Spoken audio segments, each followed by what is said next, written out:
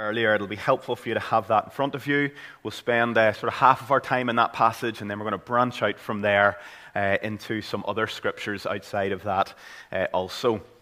I want to start with these powerful, stirring words from the Lord Jesus that he spoke in John chapter 7 of the Holy Spirit. On the last day of the feast, the great day, Jesus stood up and cried out. Now imagine that, cried out, a loud voice.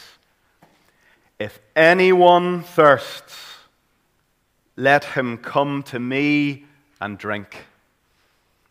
Whoever believes in me, as the scripture has said, out of his heart will flow rivers of living water.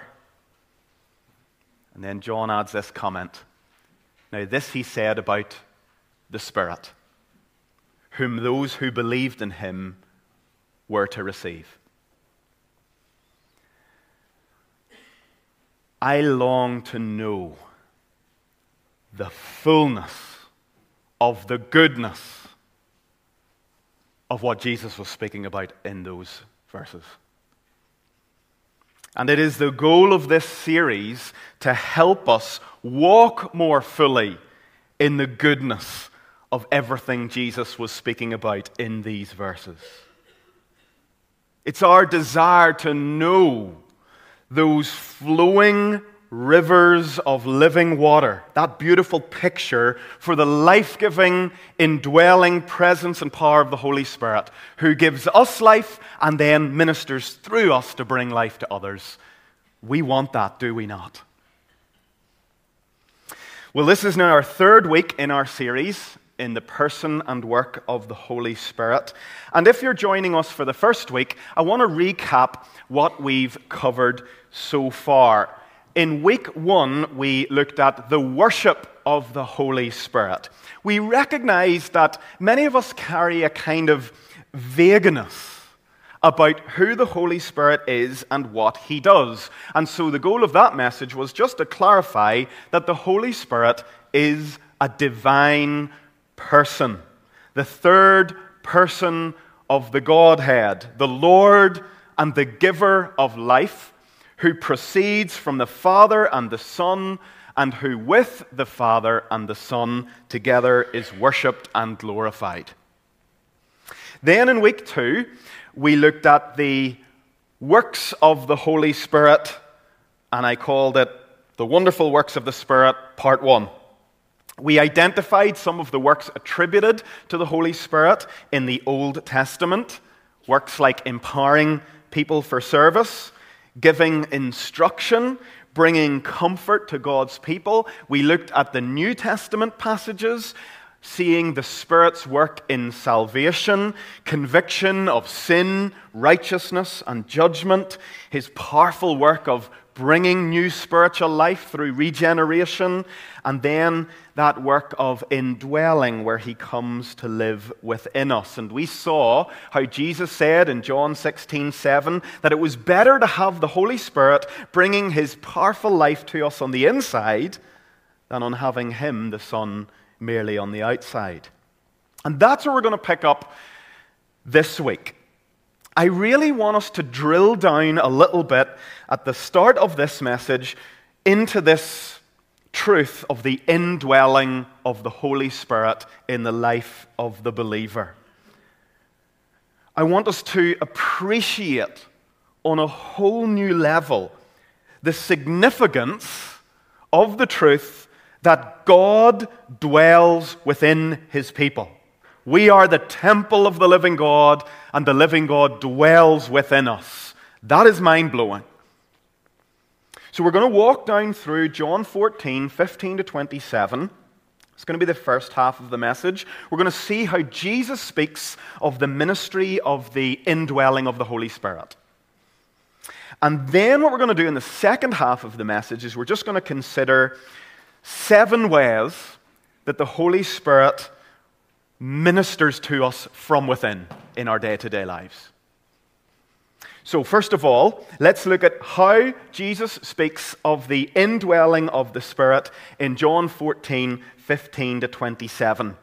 I'm going to draw out 3 affirmations about the Spirit from these verses. It'll be very simple, it's very profound, but I hope that God's Spirit will just illuminate afresh how special this work of indwelling is. So, affirmation 1.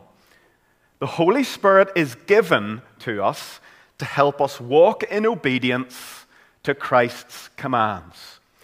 If you look down at John 14:15, Jesus says, "If you love me, you will keep my commandments." Now that's Jesus' summary of discipleship there. Here is the life of the Christian, the goal of the Christian, to walk in obedience to all the commands of Jesus. We sometimes refer to that as bringing our whole lives under the lordship of Jesus Christ. We don't want to just live for ourselves. We want to understand what Jesus wants us to do, and we want to live our whole lives under his lordship. Do you remember that's exactly what Jesus said at the end of Matthew's Gospel when he gave the Great Commission to the disciples? Go into all the world and make disciples, baptizing them in the name of the Father, the Son, and the Holy Spirit, and teaching those disciples to obey all that I have commanded you. We are called to walk in the obedience of faith. That's discipleship. What are Jesus' commands? Well, there are many, but summarized by Jesus himself in the Gospels, Jesus says, here's the centerpiece of all the commands. Love the Lord your God with all your heart, all your soul, all your mind, and all your strength, and love your neighbor as yourself. Now, Jesus knows in John 14:15, if we're going to do this, we need help. And so he continues in verse 16, "And I will ask the Father, and he will give you another helper to be with you forever, even the Spirit of truth." Jesus was our first helper. As he returns to the Father, he's going to send another helper like him, the Holy Spirit. So in the context here, Jesus is clearly saying the Holy Spirit will be given to help you walk in obedience to my commands. You cannot do it on your own. Affirmation 2. The Holy Spirit conducts this helping ministry from within each believer. In John 14:17, Jesus says, "The world cannot receive the Spirit of truth." Now, the world in John's Gospel means unbelievers, non-Christians, those who do not savingly trust in Jesus. So there's a little point we can make here clearly. The way you get the Holy Spirit living within you is by believing in Jesus. No Jesus, no indwelling Spirit. Jesus continues, speaking to the disciples, you know him. Do you see that there in verse 17? You know him, for he dwells with you and will be in you. Now that really challenged me when I read that. Jesus saying to the disciples, you know him. You know the Holy Spirit. You know him, for he dwells with you and he'll be in you. And I've just been asking myself this week, do I know him? Do I know the character and the person of the Holy Spirit? Do I know about him or do I know him? Do I know his presence, his power, his ministry, communion with him, fellowship with him? Jesus says to the disciples, you know him because he dwells with you and will be in you. So Jesus is saying the Holy Spirit's helping ministry, helping you to obey the commands, it's going to be a ministry that he conducts from within the soul of every believer. It's going to be an inside job, so to speak. And you see, this is the fulfillment of so many of the great Old Testament promises. about how we would be helped in the new covenant by the Holy Spirit to walk in obedience to God's ways. For example, in Ezekiel 36:24, God speaks and says, I will take you from the nations.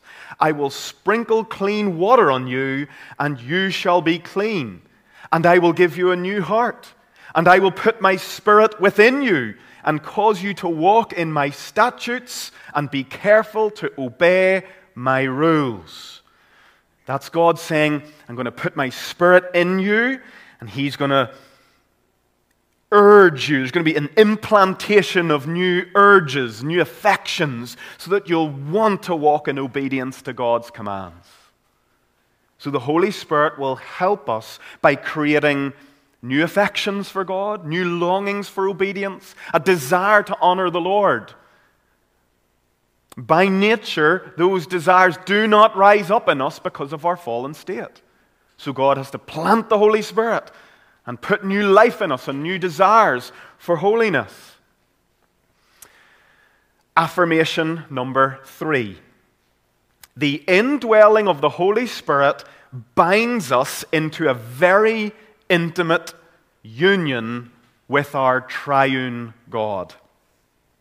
In verse 18 of our passage, John 14, Jesus says, I will not leave you as orphans. I will come to you. Now, later on, we're going to think of how the Holy Spirit is called the Spirit of adoption. So the language Jesus uses here, I'm not going to leave you as orphans. I'm going to come to you. We know Jesus is not referring to His second coming here. He is speaking of the Holy Spirit's coming into them as the act whereby He also comes into them in a new way.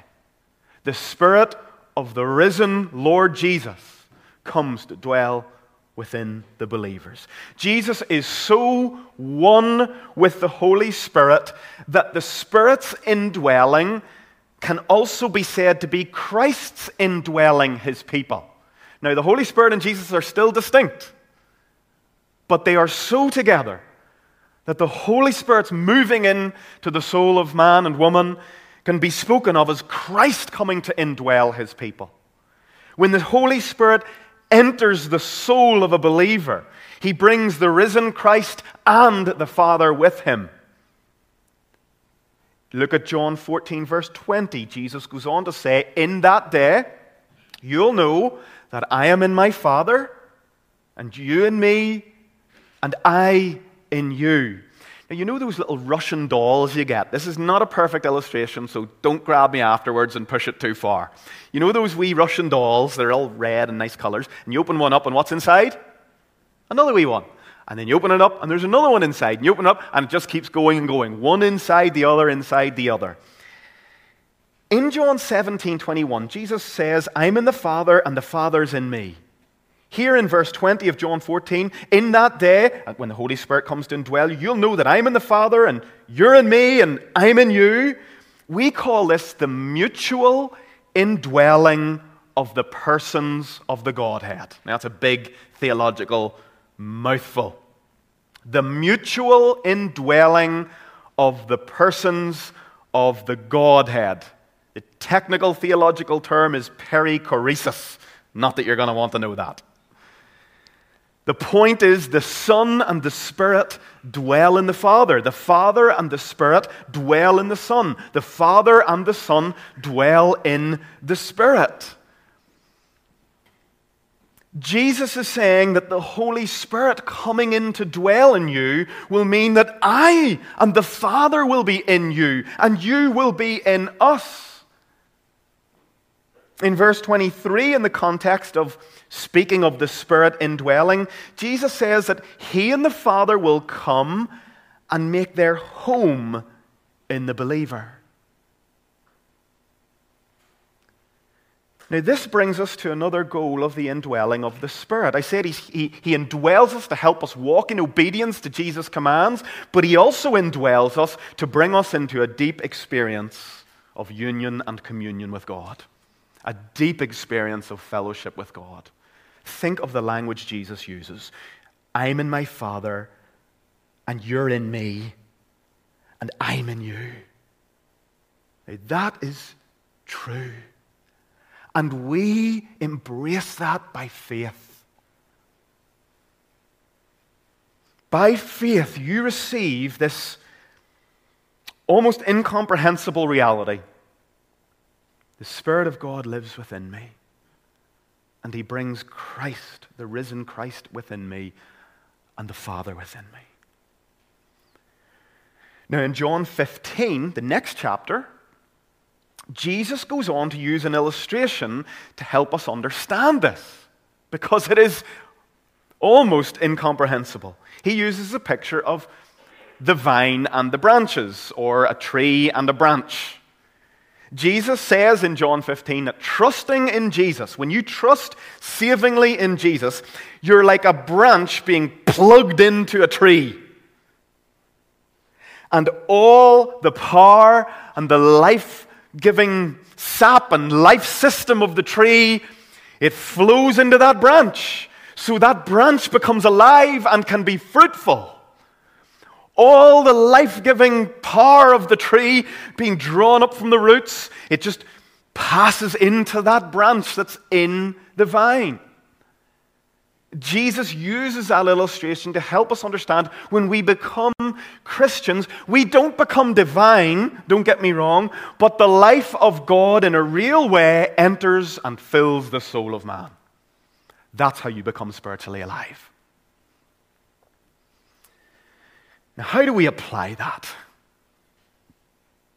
Sometimes in application you're saying, right, go and do this, or go and think like this, or stop doing this. I think the only way you can apply this truth is to marvel at it and pray for comprehension. Take this in for a moment. The triune God, Father, Son, and Holy Spirit, the triune God indwells His people by the indwelling of the Holy Spirit. 2 Corinthians 6:16, we are the temple of the living God. Not just corporately, individually. More personally, Paul speaks of this in Colossians 1:27 as a glorious mystery. A glorious mystery. The glorious mystery is this: Christ in you, the hope of glory. Now, I say that that's more personal because it's not just we are the temple of the living God, and that is true. As believers gather together, God dwells within His people.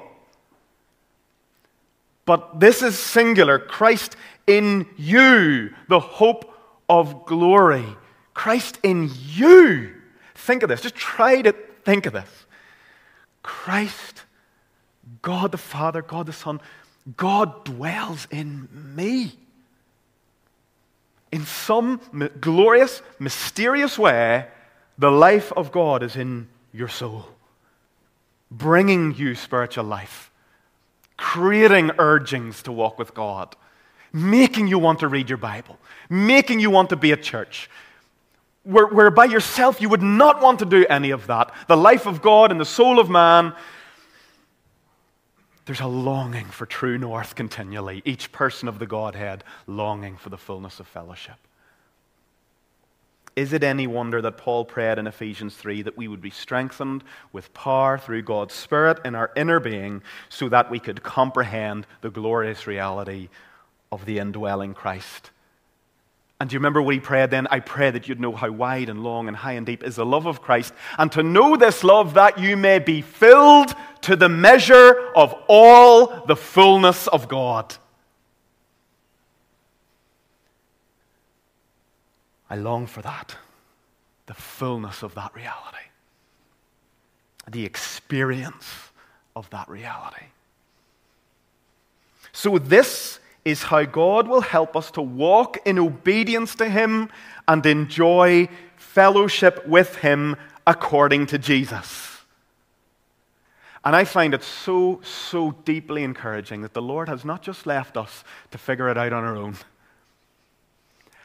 Jesus says, I'm going to return to the Father, but You've got to walk in obedience to my commands while you wait for my return.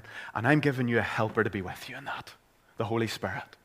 Now, his ministry is subtle. We've said this before. Like a floodlight that floodlights Jesus and floodlights the Father, you don't often stop and say, wow, look at that floodlight. It's amazing. And yet there is enough in Scripture so that we can look at the floodlighting ministry of the Spirit. And every now and again just stop and appreciate the beauty of his ministry and his person. So that's the first half of our message, the indwelling of the Spirit according to Jesus in John 14. But now what I want to do for the second half of the message is just go outside of John 14 partially, and let's see specifically, what does he do from within? How does the Holy Spirit help us to walk in obedience to Jesus? And so I want to answer that by just looking at 7 wonderful works. 7 wonderful works the Holy Spirit performs from within to help us grow and mature as we live under the lordship of Christ. So take these in, and as we work through them, just be asking, how am I experiencing this? Or am I knowing the Spirit and his help in this way? First way the Holy Spirit helps us. He unites believers together in the body of Christ, the church. 1 Corinthians 12:13. For in one Spirit we were all baptized into one body, Jews or Greeks, slaves or free, and all were made to drink of one Spirit. Now remember John the Baptist's words at the start of his ministry at the beginning of the Gospels. He said often, I will baptize you with water, but he coming after me, Jesus, will do what? Baptize you in the Holy Spirit. Jesus baptizes believers in the Holy Spirit.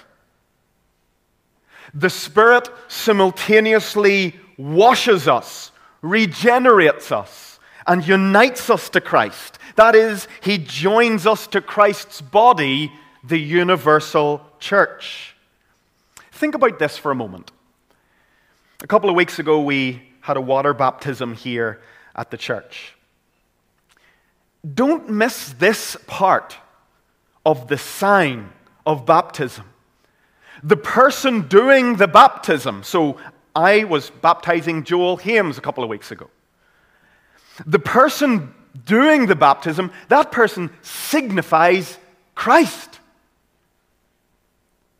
Baptism is first signifying Jesus Christ's work of baptizing a believer in the Holy Spirit.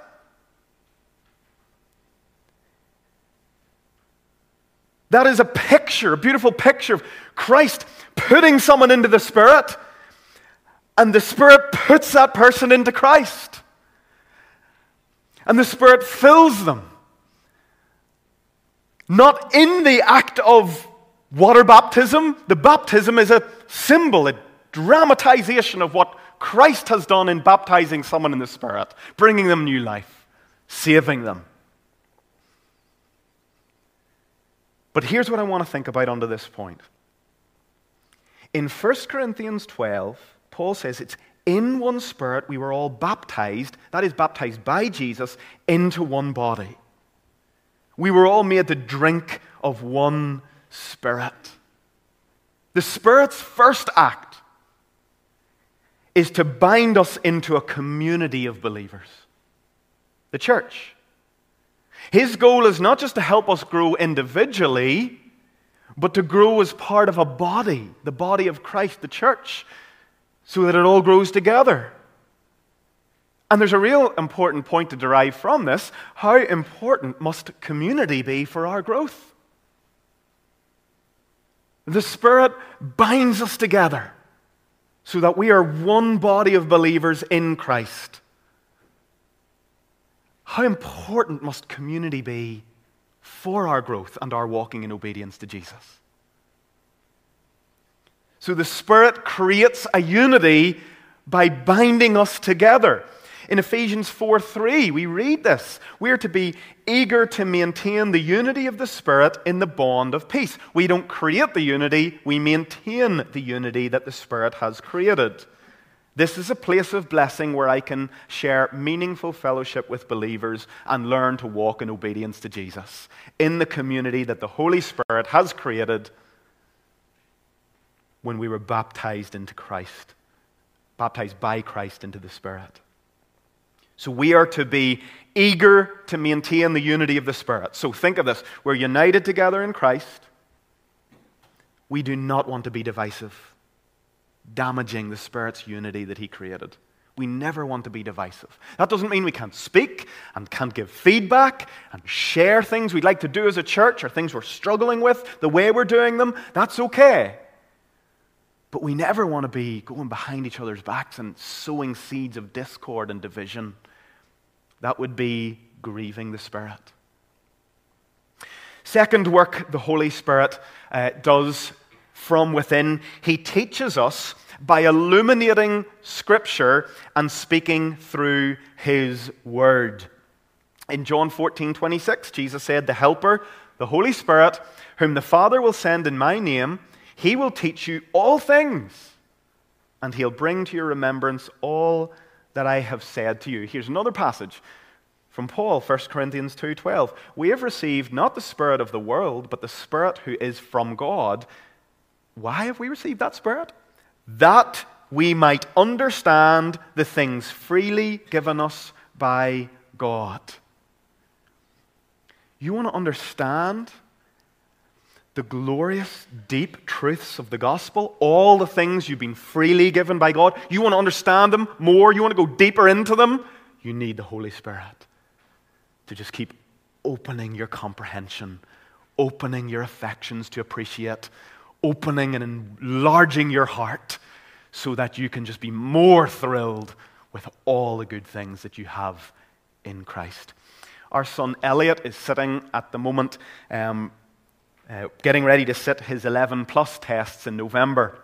And Lindsay and I have been sitting with him, helping to teach him as he seeks to understand his work. Every now and again he gets stuck and he can't understand it. And I have a look, and then I call Lindsay and she has a look. The goal is we sit there to help him with his comprehension. Every time you open your Bible, you have the greatest theologian in the universe sitting with you to help you understand. By faith, receive that. By faith, see it. Know it. You cannot see the glory of God without the illumination of the Spirit. You cannot see it. He puts like spiritual lenses and you can see. You think and you read and you say, "Holy Spirit, make this live to me." And He delights to do that. He delights to glorify the Son. John 16:14. "He will glorify me," Jesus said, "for He'll take what's mine and declare it to you." Now, you receive that by faith. How do you experience that? I don't know any other way to say it. You receive it by faith. You're sitting there with your Bible, and you want to see glory, and your heart's feeling dull, and you want to just pray, "Lord, I receive but right now the reality of the ministry of the Spirit to help me see, to help me feel, to help me know this." Our job is to be attentive, to be open, so that we can hear what the Spirit is saying to the church. There is a way to have your ears more opened and less opened. And so we want to pray that the Lord would open our ears and help us to be tuned in to the frequency of God's Spirit as He speaks through His Word. Through the day, the Spirit brings to our remembrance certain scriptures that can guide us in different situations we're in. He ministers to us through His Word. He teaches us and He helps us. 3, He speaks assurance to our hearts that we are genuine children of God. The key passage here is Romans 8:15-16. For you did not receive the spirit of slavery to fall back into fear, but you have received the spirit of adoption as sons, by whom we cry, Abba, Father. The Spirit Himself bears witness with our spirit that we are children of God. How does this work out in real life tomorrow? I think in 3 ways the Spirit bears witness with our spirit that we're children of God. First, He provides evidences, objective evidences that we are God's children. We call that the fruit of the Spirit. It's not perfection. Are we seeing growth in love and joy and peace and patience, kindness, goodness, faithfulness, gentleness, self-control? Are the evidences, the fruit of the Spirit being at work within us, are we seeing those evidences on the branch of our lives? More subjectively, a second way the Spirit testifies with our spirit is He authenticates the truths of Scripture. It's kind of like what we've just been saying. There's an inward sense of the truth that applies to us. He authenticates the truth of Scripture. As we read, there's just this Spirit bearing witness. This is true. This is authoritative. This is real. Thirdly, He causes to rise in our hearts the cry, Abba, Father, the longing for the Father. A longing in our hearts to know intimacy with the Father. In Galatians 6:6 we read, God has sent the Spirit of His Son into our hearts, crying, Abba, Father. So the Spirit's testifying in a quiet, subjective way that is real, just quietly speaking to our souls, you're a son. And there's a longing for intimacy with the Father. And that encourages my heart greatly. That's how we look for assurance. We fix our eyes on the Word and ask the Spirit to authenticate it, to help us believe it, to receive it as truth by faith. And then we seek that inward experience of the Spirit testifying with our spirit, you belong to God. That is one of the wonderful works of the Spirit from within.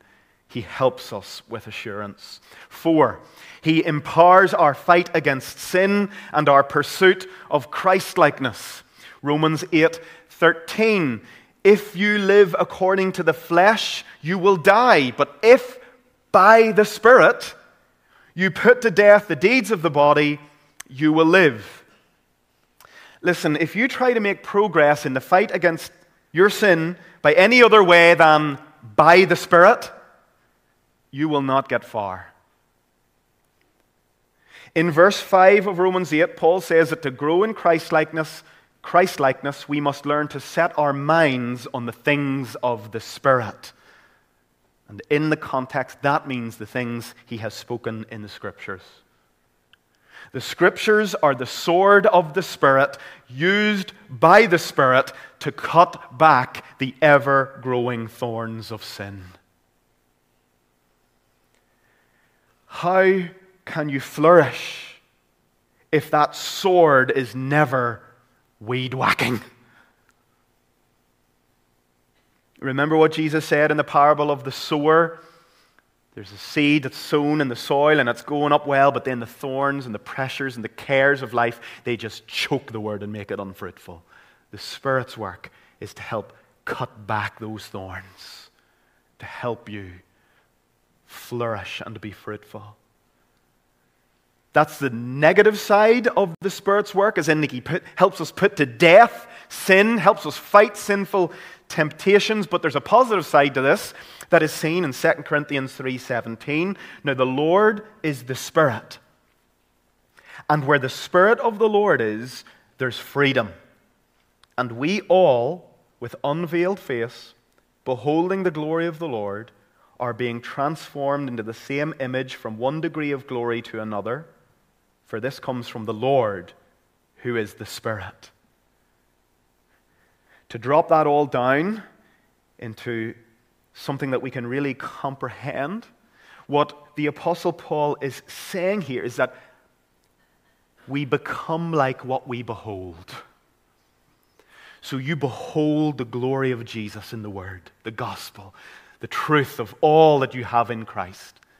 And as you behold that, the Holy Spirit is at work in your life to transform you from one degree of glory to another. He glorifies you, steadily makes you more like Jesus.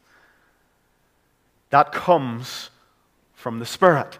So the Spirit, on the one hand, is helping you kill sin, those old habits, fighting porn and sexual immorality and temptation. You can't do it by yourself. You need the Spirit.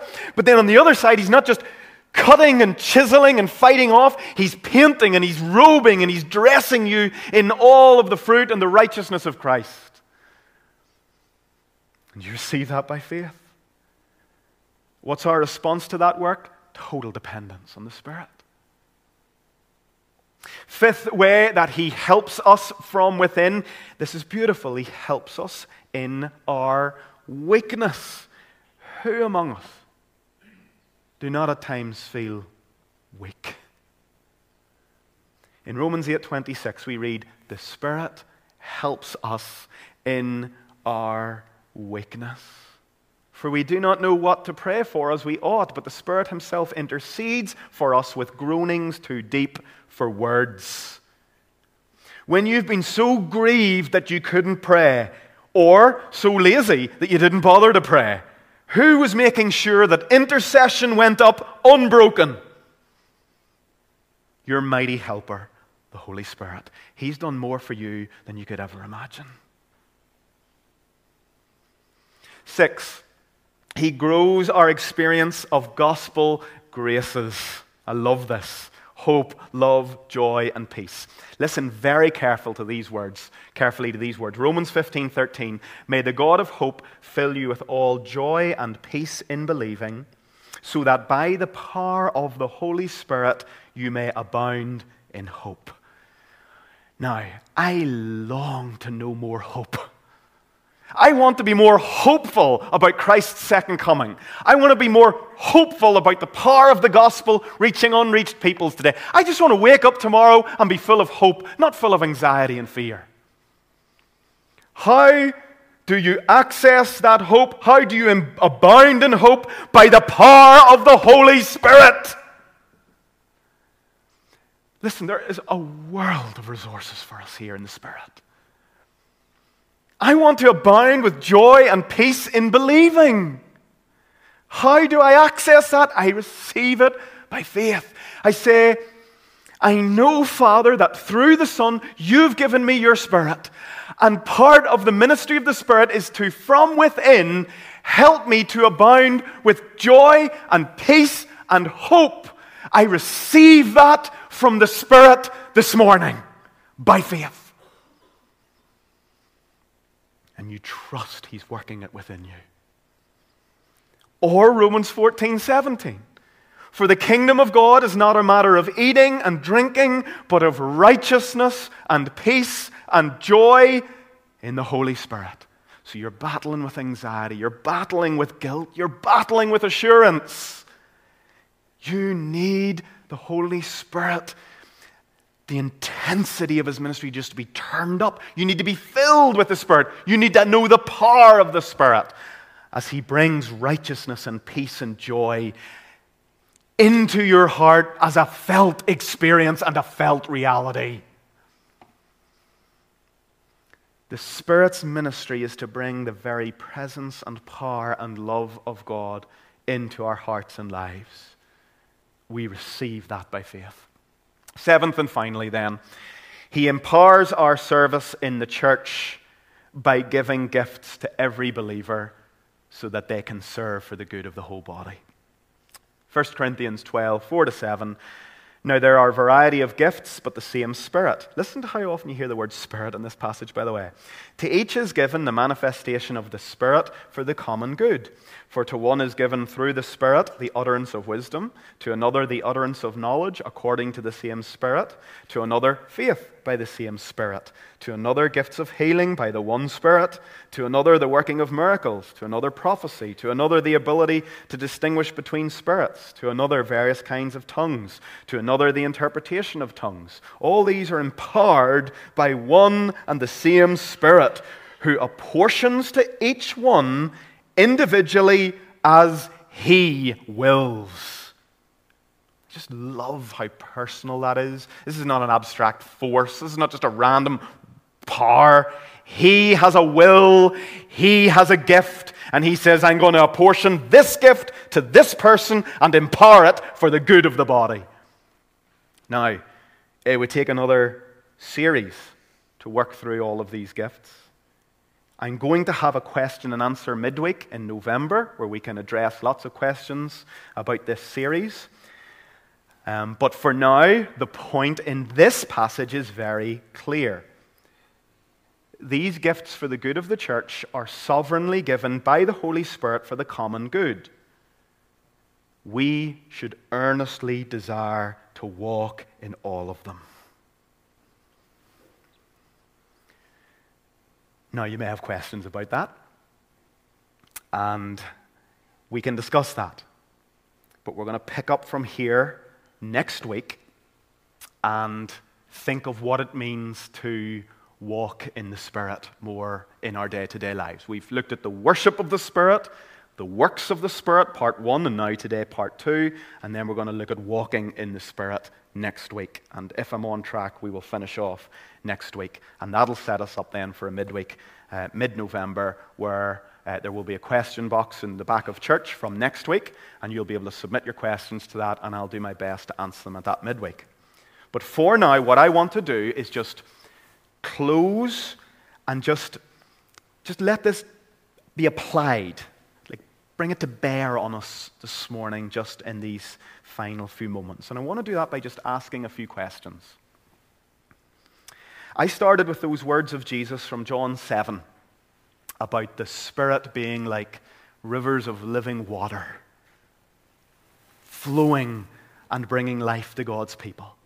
Those 7 wondrous works that I've just spoken of, those are the rivers of living water flowing within, bringing life to the Christian, helping us to walk with Jesus and enjoy Jesus.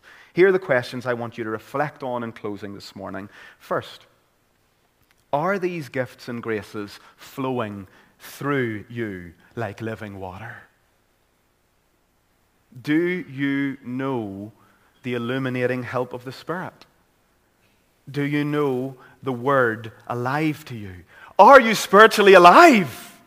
Or are you like a stagnant, stinking pool? I want to be alive. And God has given us everything we need to be alive. Not to be half-hearted in our Bible reading. Not to be half-hearted in prayer. Not to want to watch the TV more than we want anything else. Not to be drifting away. There's so much more for us. We're to be alive spiritually, loving the Lord, loving His Word, loving missions, having a heart for what His heart cares about in the world. We're not to be half-baked, half-hearted, lazy people. And yet we do struggle so much. So often we are in need of the life-giving power of the Spirit. Too often we suffer parched lives and we forget that we are to be experiencing the streams of living water flowing from within. Even now, just be saying, "Oh Lord, send the rain, send the water, send your Spirit to empower me on a whole new level. I want more, Lord." More assurance, more comprehension of the glory of Christ, more affection for Jesus. I want more love for other people. Let's seek His power to change our character so that we are conformed to the likeness of Christ.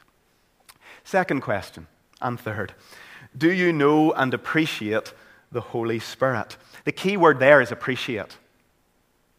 It's been my longing in this series that we would recognize as Baptists, we don't need to be afraid of the Spirit over here and ignore Spirit ignoring, but we don't need to go way over into this extreme charismatic movement way over here and lose our moorings in the Word. We want to be healthy and in the middle. We want to know and enjoy communion with the Spirit and appreciate His ministry in our midst, how much we need Him as a church.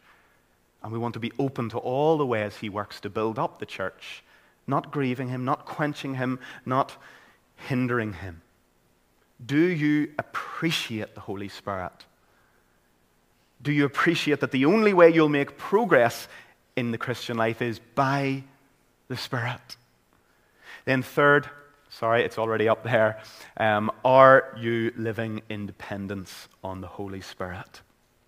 Are you depending on Him sufficiently for evangelism, for everything? How do we express that dependence? How do we grow in our appreciation? How do we know and walk in the Holy Spirit more? Well, that's what we're going to look at next week. Ephesians 5:18, we're given a command. Be filled with the Spirit. That's a command. Therefore, we can be more filled or less filled. I wonder if you were to think of your phone battery, 100%, my wee battery says it's full, but sometimes it goes right down to like 2% and you're panicking. It's always the moment where you have the emergency. If that was a kind of an indicator of your level being filled with the Spirit, this is not perfect. I wonder, would you be like kind of near the 100% or would you be right down on 1% in fumes? Be filled with the Holy Spirit is a command, so you can be more filled and less filled. We want to be Spirit-filled people. So pray with me in closing this prayer. Let's now close in prayer.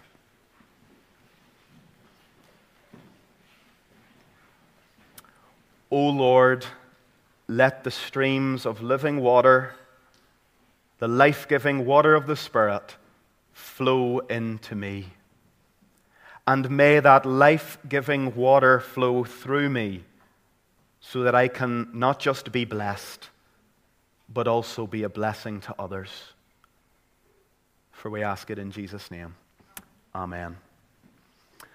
Amen. Well, we're going to respond now by singing the most beautifully crafted prayer to the Holy Spirit.